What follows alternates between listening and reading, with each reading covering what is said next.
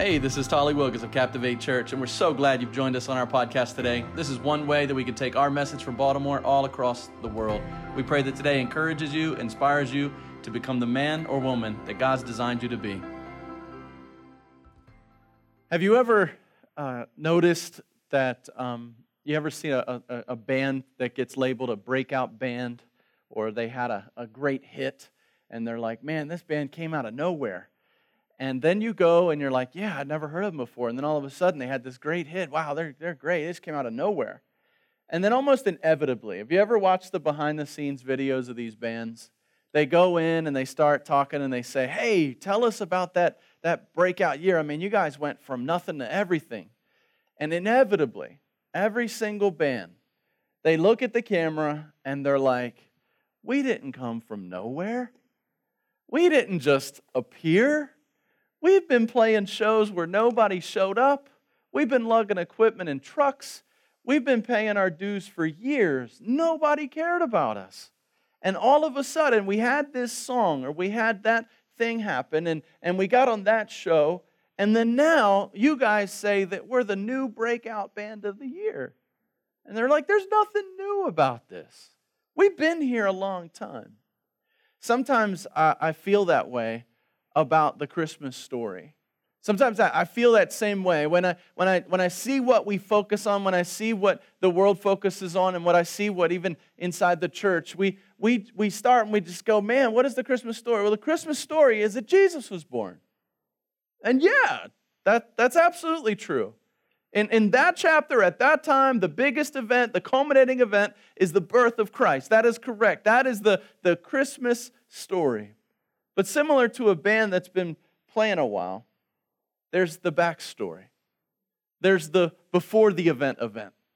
And so today, for us to gain all the majesty and glory and the power that comes from that moment, that seminal moment where the star is there and the magi and all this stuff and all the animals around and Joseph and Mary and all the noise and the chorus of angels, before we get to all that, we have to understand John chapter 1. And so today what I want to do is to be able to say, how do we have a Merry Christmas? One of the ways that we have a Merry Christmas is to understand Christmas in its full context. And so we find that in John chapter 1. So let's read together the first 18 verses there in John chapter 1. And that really is the story. If this was a behind the scenes, it would be like, wow, there's this big culminating event. And then God would be like, yeah, but there's a whole chapter you probably should read. It's really cool. It gives a backstory. It says this: in the beginning was the Christmas tree. In the beginning was the Magi, right? In the beginning was the star. What does it say? In the beginning was the Word. And the Word was what? With God, and the Word was God. Pretty powerful stuff. In the beginning, it wasn't the camels and the cows, and it wasn't the side of a cave that he's found shelter in, and no room in the inn. In the beginning, it wasn't all of that. In the beginning was the Word, and the Word was with God, and the Word was God. He was in the beginning with God. All things, everybody say all things. All things were made through Him, and without Him was not anything made. I love this. That was made. That's not an unnecessary reference, but I just thought it was funny. Anything made that was made. In Him was life, and the life was the light of men. The light shines in the darkness, and the darkness has not overcome it. Somebody needs that this morning. The darkness has not overcome it. There was a man sent from God, whose name was John. He came as a witness, to bear witness about the light, that all might believe through him. He was not the light, but came to bear witness about the light. The true light. Everybody say true light. The true light, which gives light to everyone, was coming into the world. He was in the world, and the world was made through him, yet. Everybody say yet. We're going to get to that in a minute. Yet the world did not know him. He came into his own, and his own people did not receive him. But to all who did receive him, who believed in his name, he gave the right to become children of God, who were born not of blood, nor of the will of the flesh, nor of the will of man, but of God. You see this prologue? All before we get there, all before the party, all before the noise, all before Mary and Joseph, all before Joseph deciding whether or not he's going to separate and leave Mary alone, all before all of this stuff. The prologue. And the Word became flesh and dwelt among us. And we have seen His glory. Glory as the only Son from the Father, full of grace and truth. John bore witness about Him and cried out, "This was He of whom I said, 'He who comes after me ranks before me, because He was before me.' For from His fullness we have all received grace upon grace. For the law was given through Moses. Grace and truth came through Jesus Christ. No one has ever seen God, the only God, who is at the Father's side. He has made Him known." He has made Him known. See, in the beginning wasn't Christmas Day. In the beginning was Christ, but Christ didn't begin on Christmas Day. This whole passage is the prologue to Christmas, and it helps us to understand what Christmas is really about, that seminal moment that we all celebrate, and we should celebrate. But we've got to understand some things about this baby being born that help us to understand why we should celebrate the fact that this baby was born at all. I want to show you 4 verses. Those first 4 verses are backed up by the rest of the passage, the other 14. And I want us to look at those first 4 and download some data, download some information about what this means about Christmas, so that when we approach Christmas, as we begin to approach Christmas, we can celebrate with the enthusiasm it deserves. In the beginning was the Word, verse 1 says, and the Word was with God, and the Word was God. If you're jotting notes, you write this down today. The Word who became flesh has a name. Jesus Christ. The Word who became flesh has a name. Jesus Christ. Matthew Henry says, the plainest reason why the Son of God is called the Word seems to be that as our words explain our minds to others, so was the Son of God sent in order to reveal the Father's mind to the world. In the beginning was the Word was with God, the Word was God. Jesus was sent to reveal God's mind to the world, the Father's mind to the world. What we see in Jesus, we see in the Father. They are one. What that means is that Jesus is the invisible made visible. When we see the birth of Christ, we're seeing the entry of God into human flesh. We're seeing God just separate the distance, the gap that's between heaven and earth, and just stepping into it in form of an earth suit called Jesus. And when He puts on this earth suit called Jesus, He's the living embodiment of God among us. And so everything that we want to think about, how does the mind of God work? How does God feel? How does the Father think? This was huge, because up until this point, there was no picture, there was no claim that there was a clear picture of God on earth.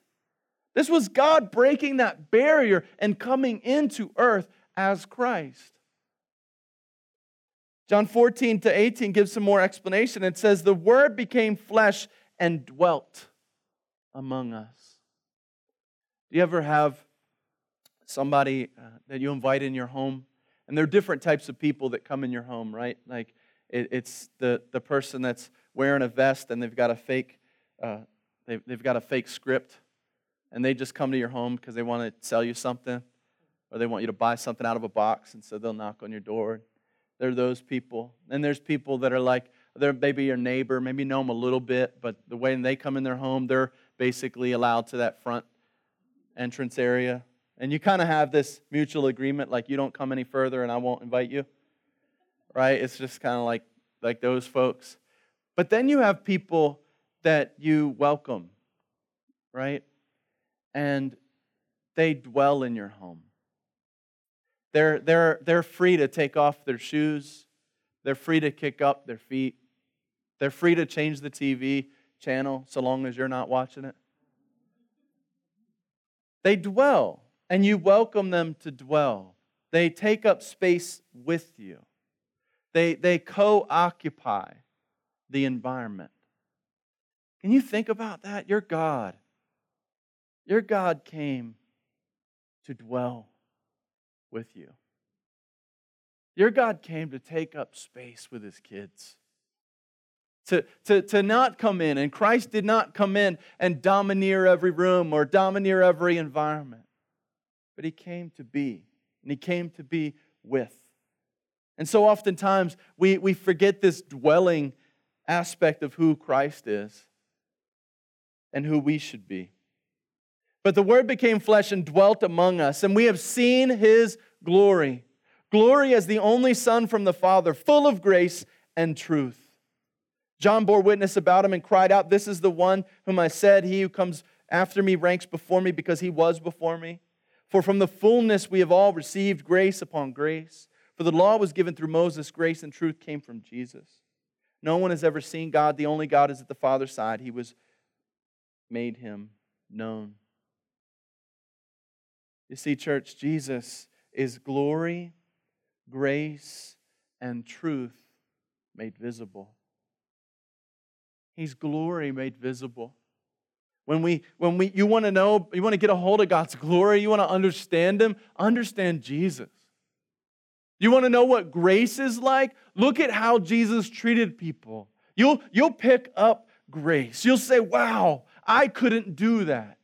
I couldn't turn the other cheek. I couldn't allow somebody to falsely accuse me. I couldn't put up with people the way that Jesus did. Talk about truth. Jesus was an honest broker. He didn't have a problem just saying what had to be said. Whether it was to the religious elites of the day who were out to use their religiosity to hurt people, He confronted them. To the one who was in sin, He said, "Go and sin no more." He didn't say it's okay to keep sinning because I'm God and I love you. No, He said, go and don't do that anymore. An honest broker of truth. But it's the way with which Jesus approached the world that we can look and just say, wow, this is what majesty looks like. This is what the glory of God looks like. This is what the example is. And that's who was born on Christmas morning. The invisible glory and grace and truth of God made visible. You want to see God's glory? Look at Jesus. You want to see God's grace? Look at Jesus. You want to see what truth in action looks like?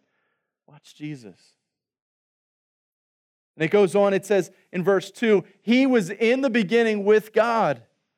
The Word who became flesh was God Himself. Not only was Jesus with God, Jesus was God. John Piper says, what verse 1 teaches us is the one that we know as Jesus Christ, before He was made flesh, was God, and that the Father was also God. There are two persons, but one God. This is the part of the truth which we know as the Trinity. This is why we worship Christ and say, along with Thomas in John 20:28, "My Lord and my God." We celebrate God coming to earth as Emmanuel, God with us. It's why we worship and adore Jesus. He wasn't just God's representative. There are lots of, kings can send representatives. The United States, we send ambassadors all over the world. And they are not our leader, but they represent our leader. You see, if you view Jesus as simply, oh, well, He came to represent God, then you're missing the point. No. This was God Himself in the flesh. Father, Son, Holy Spirit. That's God's representative. Three persons, one God altogether. So this was God's representative. This was not God's representative. This was God Himself as His own representative to all of us. And so when we celebrate the birth of Christ, we're celebrating the birth of God into this world. And we say, wow, what had to happen? God had to so humble himself and break himself down. Can you imagine being above every single thing you created? And then you look at the things that you created, and they're all whacked out. They're all messing up. And they're outright rebuking you and turning away from you and defiling you. And to think of as God, if I was God, it's a good thing I'm not God. Lots of good reasons for that. But one of them is that if I was looking at my creation, who I had laid out and I had invented and come up with and created and gave them free will, the ability to think and move and have their being, and then I looked at them and they were rejecting me, I'd have wiped them all out. You're like, well, God kind of did that with the flood. No. He left a few. I'd have just started over. But see, there's so many good reasons why I'm not God. But when you look and you say, well, this is God, what was he thinking? He's thinking redemption. He's thinking love. He's thinking that you don't have to have it all together before he'll pursue you.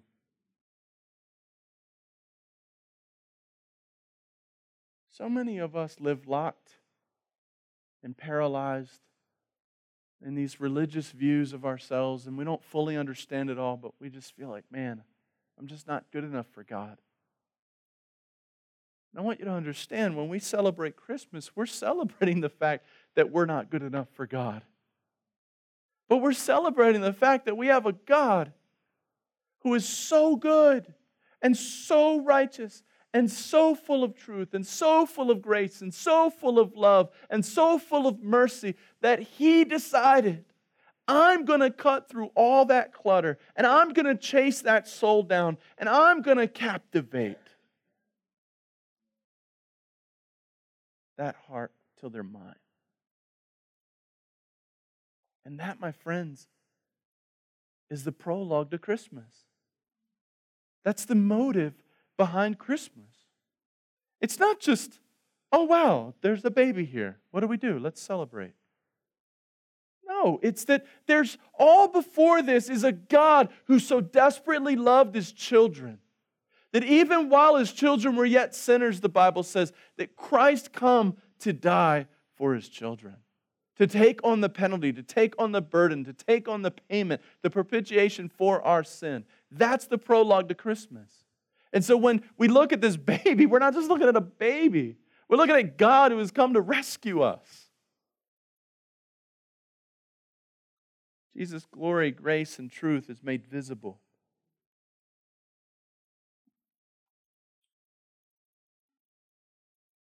The Word who became flesh was God himself.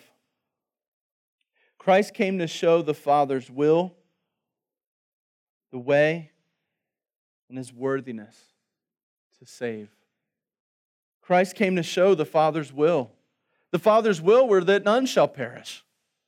The Father's will is that every single one of us would acknowledge him. Every single one of us would see him. Every single one of us would realize his love. Every single one of us would realize that in spite of our inadequacy, he is adequate. In spite of our sin and shame and brokenness, he is pure. He is holy. He is good. That's the Father's will. The Father's will is that none of us would ever deny his love. That's God's will for you. But he also prepared a way.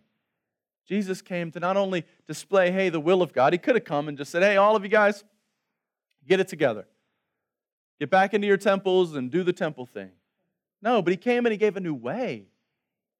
He said, look, you guys in and of yourselves have proven that you're not going to be able to do it. You're going to keep falling short. You're going to keep falling flat on your face. And what you need to do is you need to enter this new way through me, through Christ. And so Christ voluntarily got up on a cross. He died an executioner's death.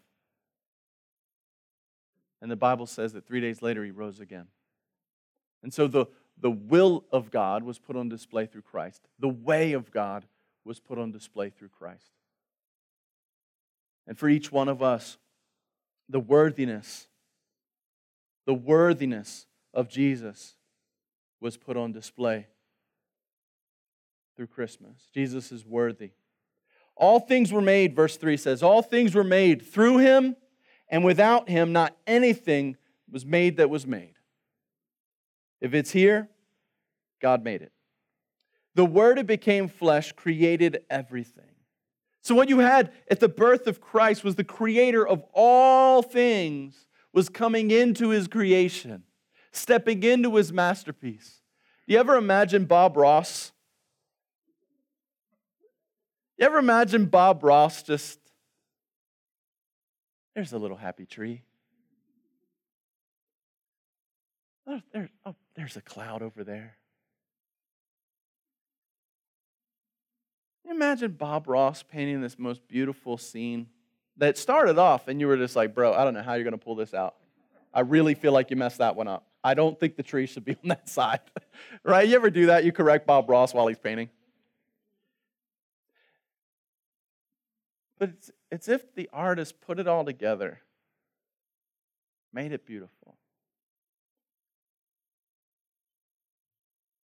Step back. Then somebody came and they threw paint all over the picture. But the artist still saw something beautiful enough in it to step into the work and begin cleaning it up.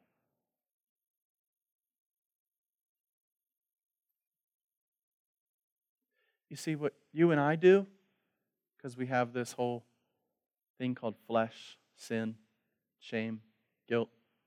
What you and I do is we have this imaginary life that we feel like got ruined. We had our chance, but man, we spilled paint all over it. There was a day I could have made something of myself. There was a day I could have had it all together. There was a day I could have honored God. Christmas is when Bob Ross steps into the painting. Christmas is when God steps into your life and says, you know what, Tally, I'm not done with you.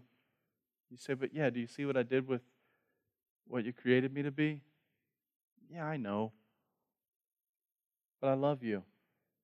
And what I'm going to do, Tally, is I'm going to step into your world through the power of the Spirit. And I'm going to work with you, and we're going to clean things up. You mean you're not going to come in to condemn me and spend all your time telling me how I'm not good enough? Like, that's what I would do, God. Somebody messes up on the job, I'm going to come by and make sure they know. They need to know they messed up. They need to know they should have had it together. That's my job. No, Tally. Did you not read John 3:16? God so loved the world that He gave His one and only Son, that whoever believe in Him should not perish but have everlasting life. And did you read the verse beyond that, Tally?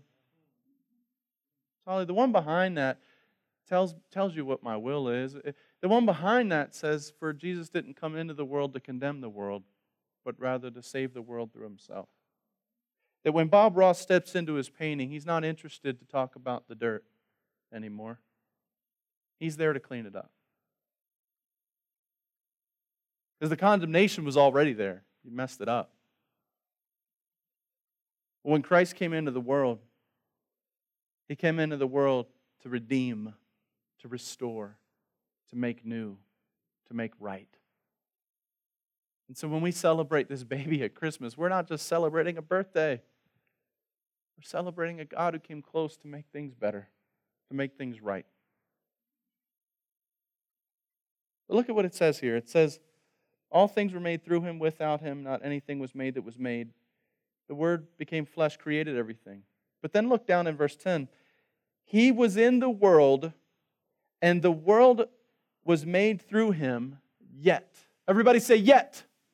Yet. Even though the world was made through Him, yet the world did not know Him. He came into His own, and His own people did not receive Him. Yet. You ever have these yet moments with God? God created you. He loves you. Everything you know about the Bible. This is why people can just go to church and kind of zone out and just like, yeah. I know He loved me. I know Jesus cares. I know He forgives. And we just take for granted the glory that is found in a God that wants to come close to us. And that's where we come up with our yet. In spite of all of this, yet. You ever have those moments? I have them all the time with my kids. And I remind them. I'll be like, hey, the trash needs taken out. Really? Really? This is what's happening? Like, I feel like we just kind of got home from the store. I feel like I just bought you a ton of stuff. And yet,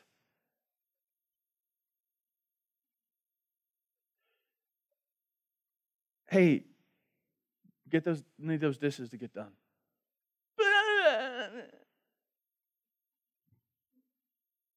Really? You have a roof over your head? Like, you ever do that as a parent? You just walk through everything you've ever done. You just like drag it all out. You had cereal this morning. When the fridge gets low, you start stretching out words. There's ham.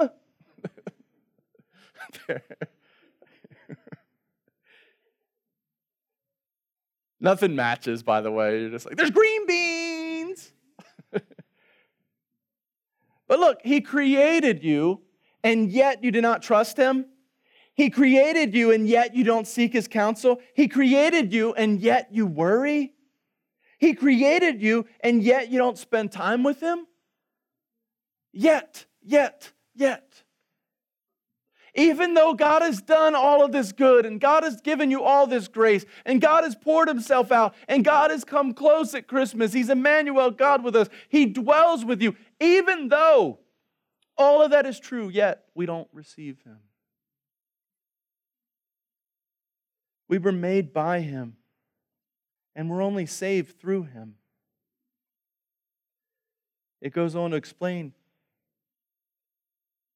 but all who did receive Him, who believed in His name, He gave the what?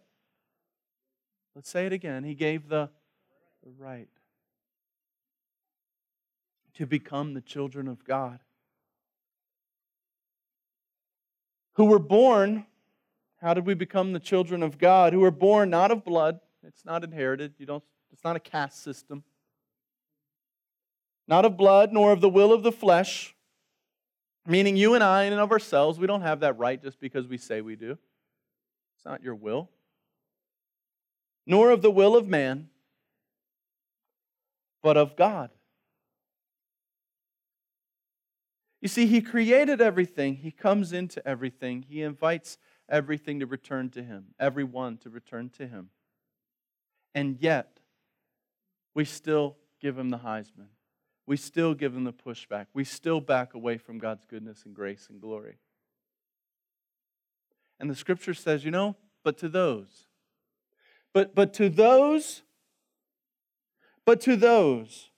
but all who did receive Him, who believed in His name, He gave the right to become children of God. You see, for me, this is where I've got to ask you to be careful with accepting Christ. There's a culture that's built up around this idea of I accept Christ.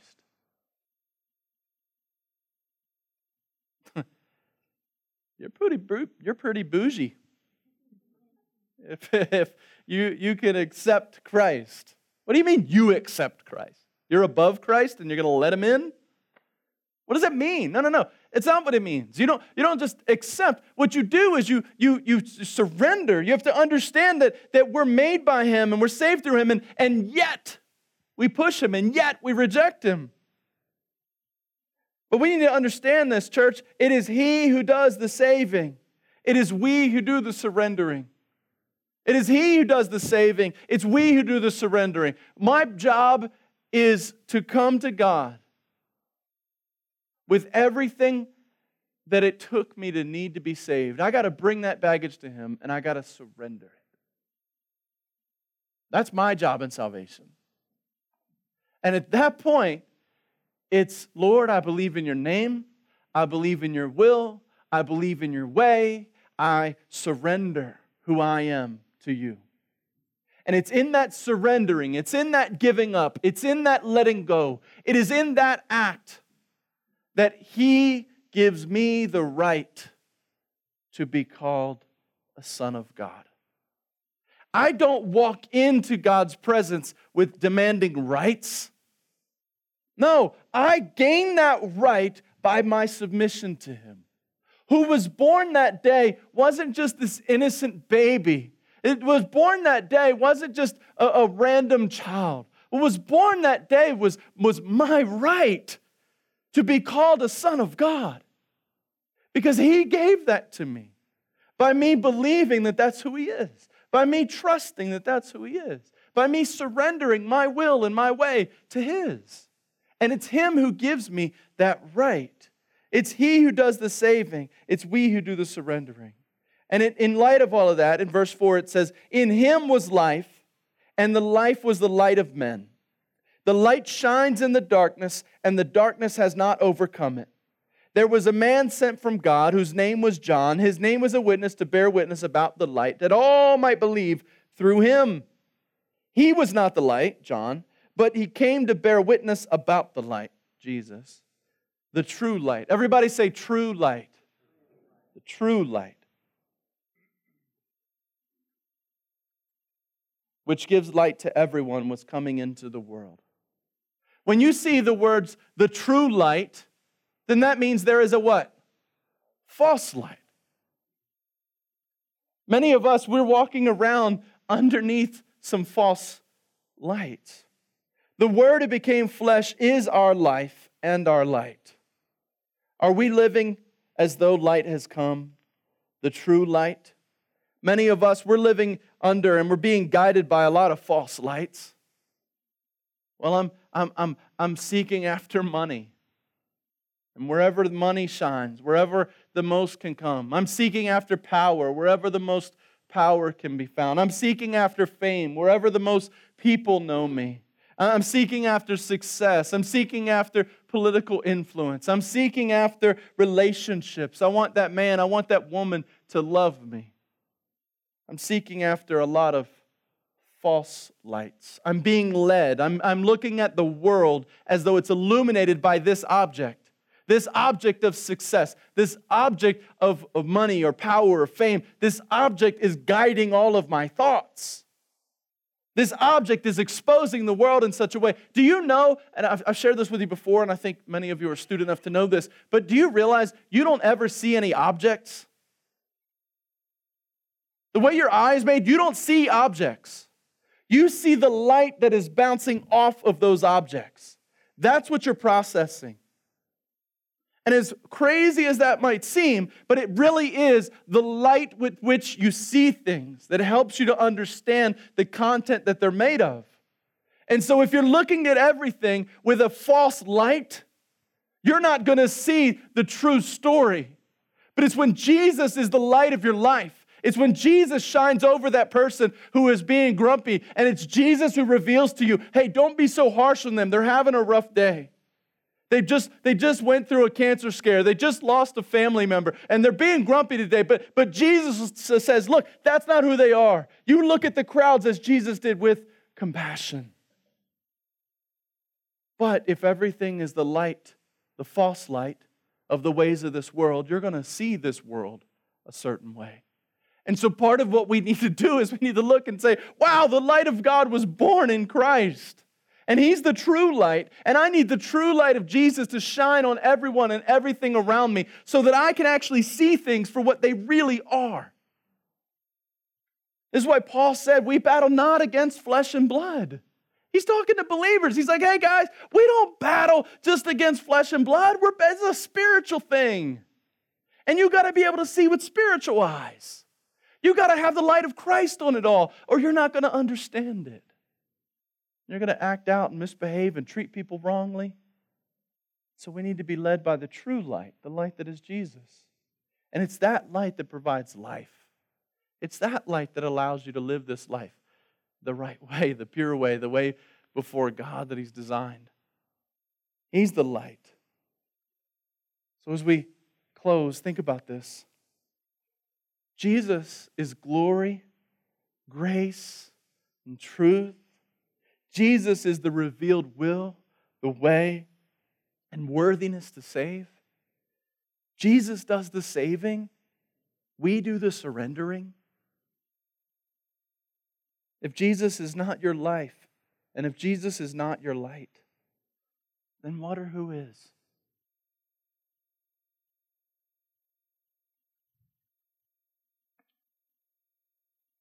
Christmas Day, without context, is often simply celebrated as baby Jesus was born. And later, Jesus would go on to save us. But there's a prologue. There's a prologue to that baby being born.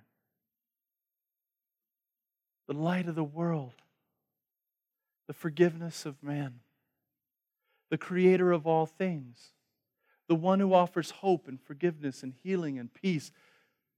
All of that is wrapped up into this baby. And so when we celebrate Christmas, we're celebrating something so much bigger. It's not the baby was born and then later there'll be the real thing, the resurrection. It's the baby is born compact with hope and opportunity and the light, the true light of the world, and forgiveness and healing and power and grace, and mercy and love. All of it is wrapped up into Christ, Jesus, who is born. Now, it's in light of all of that you can go and read the Christmas stories, and you can see, that's why they were celebrating like crazy. That's why there were choirs of angels coming down to pronounce His birth. That's why the stars literally aligned to declare the birth of a coming king. That's why. There was a prelude. Jesus was there from the beginning. Jesus was stepping into His painting. But who had come and what had come at Christmas is worth celebrating. And the meaning behind the fact that God would come. Many of us, you still have people that you won't speak to because they hurt you 15 years ago. We still have people in our lives that we won't really deal with because we're just frustrated with. But the story of the gospel is that God, seeing His creation in havoc and a wreck, stepped in anyway. And He dwelt among us. Maybe you and I can take a cue from the prologue of Christmas. And maybe you and I can say, you know what, Lord? I want to live in the true light. I want to live life to the full. I want to live as You do. I want to forgive like You do. I want to love like You do. And I want to be grateful for the fact that You don't look at my mess and dismiss me or condemn me. So help me to look at other people and not so quickly dismiss or condemn them. Help me to really live like Jesus. The prologue to Christmas. Let's pray.